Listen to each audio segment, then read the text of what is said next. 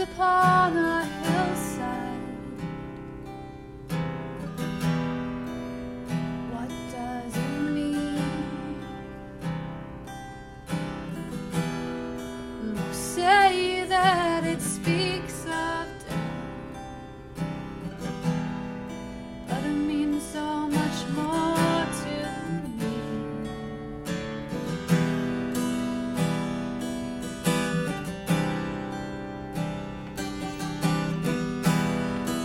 It's true that Jesus died there,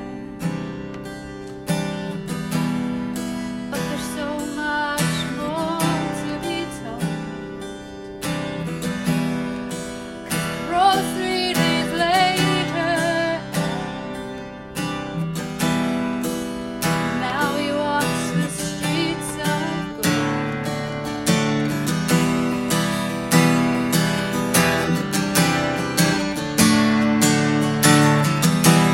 We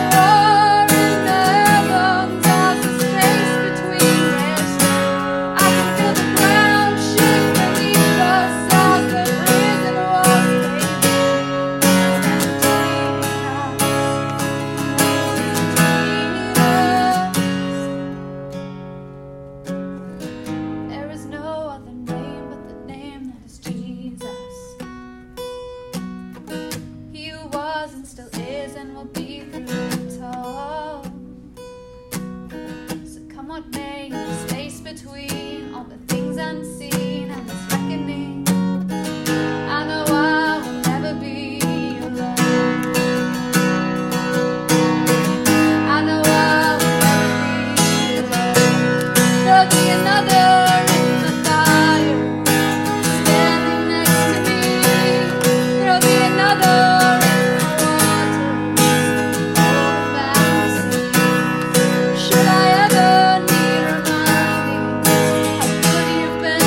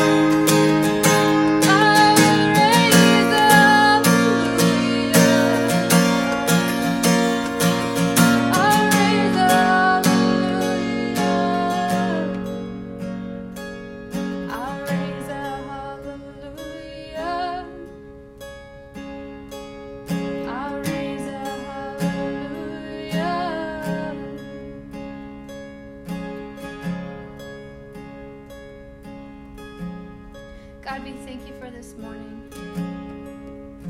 We thank you that you have defeated death and have given us a choice to not be chained to our sin. So I pray, God, that we can walk in victory, knowing that your righteousness floods over us when we choose to be in you.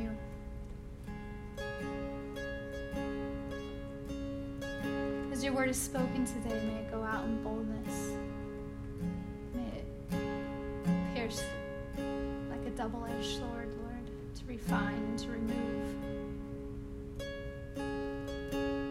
to build up, to encourage, to remind.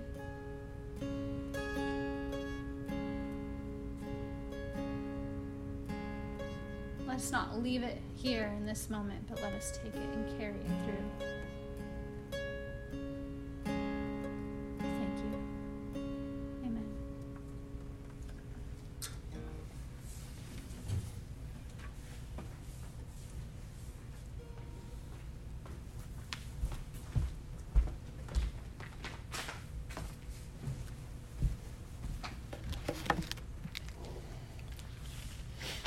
Good morning, everybody. The first reading today comes from Psalm 99. Adonai is king, let the peoples tremble. He sits enthroned on the cherubim, let the earth shake. Adonai is great in Tizayon, he is high above all the peoples. Let them praise your great and fearsome name, he is holy. Mighty kings love justice, you established fairness, justice, and righteousness in Yaakov. Exalt Adonai our God. Prostrate yourself at his footstool. He is holy. Moshe and Aaron among his Kohanim, and Shemuel among those who call on his name, called on Adonai, and he answered them. He spoke to them in the column of cloud. They kept his instructions and the law that he gave them. Adonai, our God, you answer them. To them you were a forgiving God, although you took vengeance on their wrongdoings. Exalt Adonai, our God, bow down toward his holy mountain. For Adonai, our God, is holy. The second reading comes from the book of Numbers, chapter 16, 41 through 50. But the very next day, the whole community of the people of Israel complained against Moshe and Aaron. You have killed Adonai's people. However, as the community was assembling against Moshe and Aaron, they looked in the direction of the tent of meeting, and they saw the cloud cover it, and the glory of Adonai appear. Moshe and Aaron came to the front of the tent of meeting. Adonai said to Moshe, Get away from the assembly, and I will destroy them at once. But they fell on their faces. Moshe said to Aaron, Take your fire pan, put fire from the altar on it, lay incense on it, and hurry with it to the assembly to make atonement for them. Because anger has gone out from Adonai, and the plague has already begun. Aaron took it, as Moshe had said, and ran into the middle of the assembly. There the plague had begun among the people, but he added the incense and made atonement for the people. He stood between the dead and the living, and the plague was stopped. Those dying from the plague numbered 14,700, besides those who died in the Karak incident. Aaron returned to Moshe at the entrance at the tent of the meeting, and the plague was stopped. And the final reading comes from the book of 1 Peter, chapter 4, 7 through 11. The accomplishing of the goal of all things is close at hand. Therefore, keep alert and self-controlled so that you may pray. More than anything, keep loving each other actively, because love covers many sins.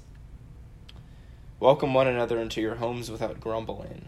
As each one has received some spiritual gift, he should use it to serve others, like good managers of God's many-sided grace. If someone speaks, let him speak God's words. If someone serves, let him do it out of the strength that God supplies, so that in everything God may be glorified through Yeshua the Messiah. To him be the glory and power forever and ever. Amen. This is the word of the Lord. Thanks be to God. Let us all pray together. Father God, I pray that you would give us wisdom and discernment, that you would reveal to us what is indeed our spiritual giftings, and that through these giftings that we would be instruments of your will, God, that we would bring restoration to the world, just as Moses did and Aaron through the burning of incense. We know that our prayers are sweet incense to you, God.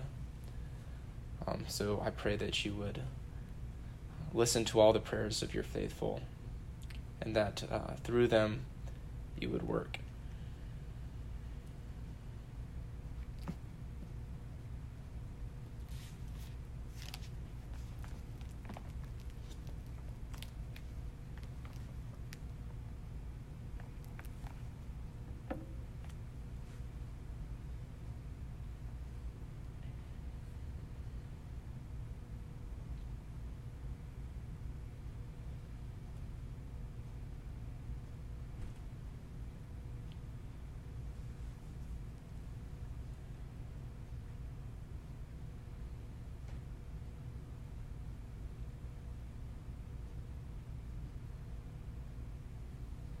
Lord, I thank you for your patience with us, how even when we fight your will, you're so patient and so loving and so faithful.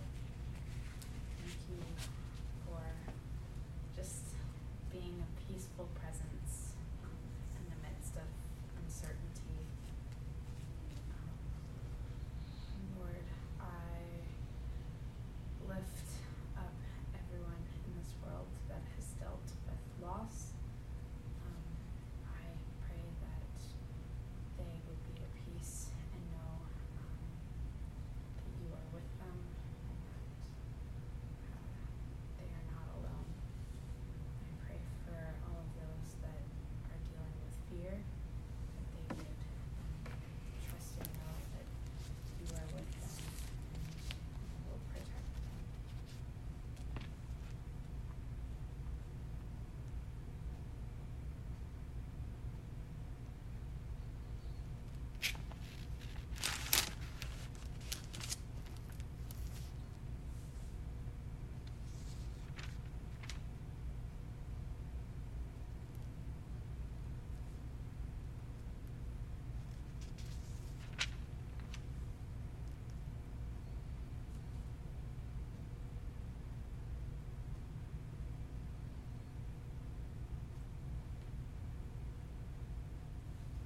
Father, I thank you for your faithfulness. Lord, I pray that you continue to guide our steps.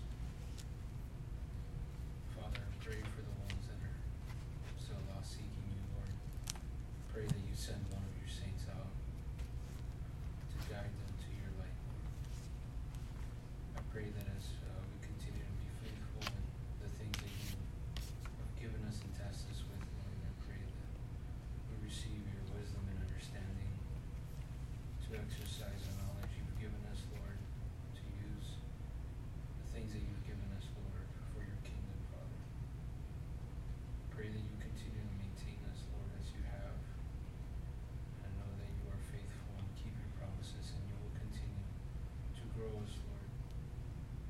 The works that you began in us, Lord, that you are faithful to complete. Lord, I thank you for your word, and I thank you for your love. Thank you for your mercy. Lord, I pray that your strength is imminent in us, Lord, that when others see us, Lord, we are an example of your Son. Lord, I pray in Jesus' name.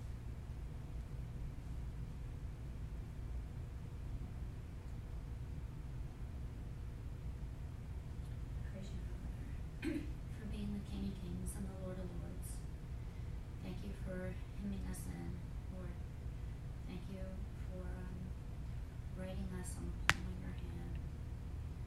We pray that we will seek your face in all areas of our life, that we will trust you no matter the storm. You say the vision awaits its appointed time, it hastens to the end, it shall not lie. Though it seems slow, wait for it, it'll surely come, it will not delay. We praise you and thank you, Lord Father, that we can trust that your word is faithful and true. Thank you, Lord.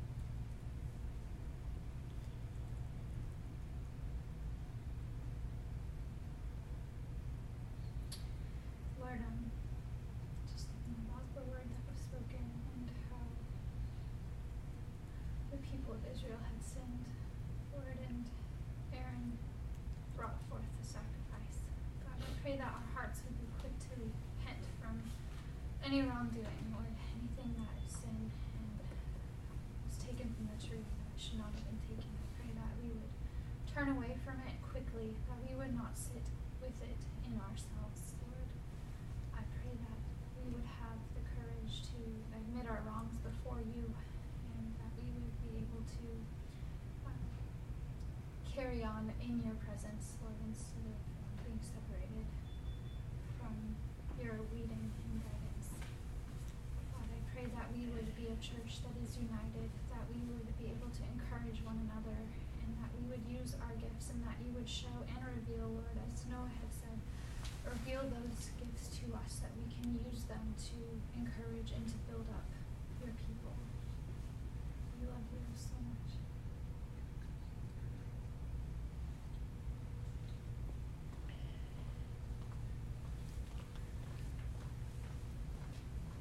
Amen.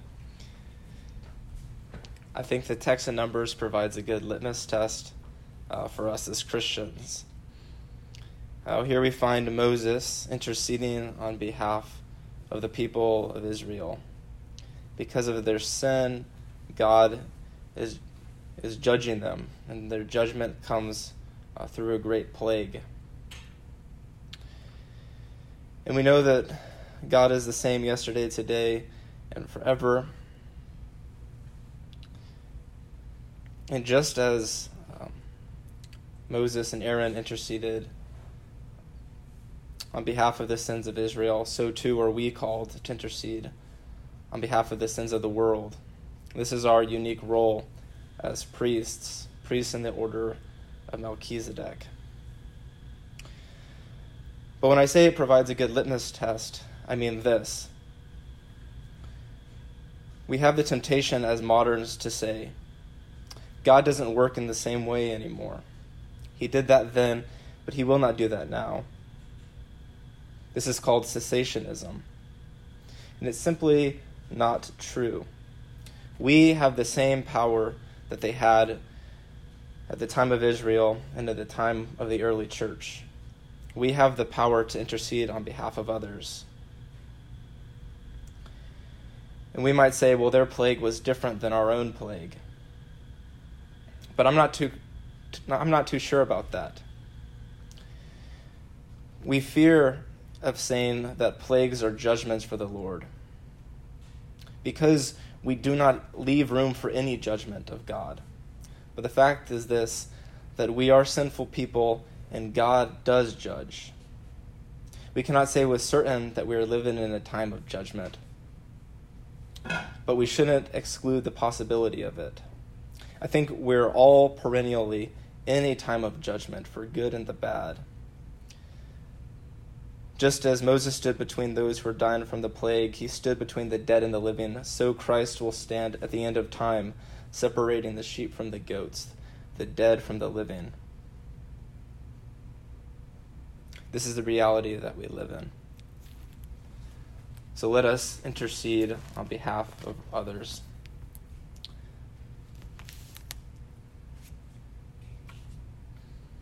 The Lord Yeshua, on the night that he was betrayed, he took bread, and after he made the bracha, he broke it and he said, "This is my body which is for you. Do this as a memorial to me." Likewise, also the cup after the meal, saying, "This cup is the new covenant affected by my blood. Do this as often as you drink it as a memorial to me. For as often as you eat this bread and drink the cup, you proclaim the death of the Lord until he comes.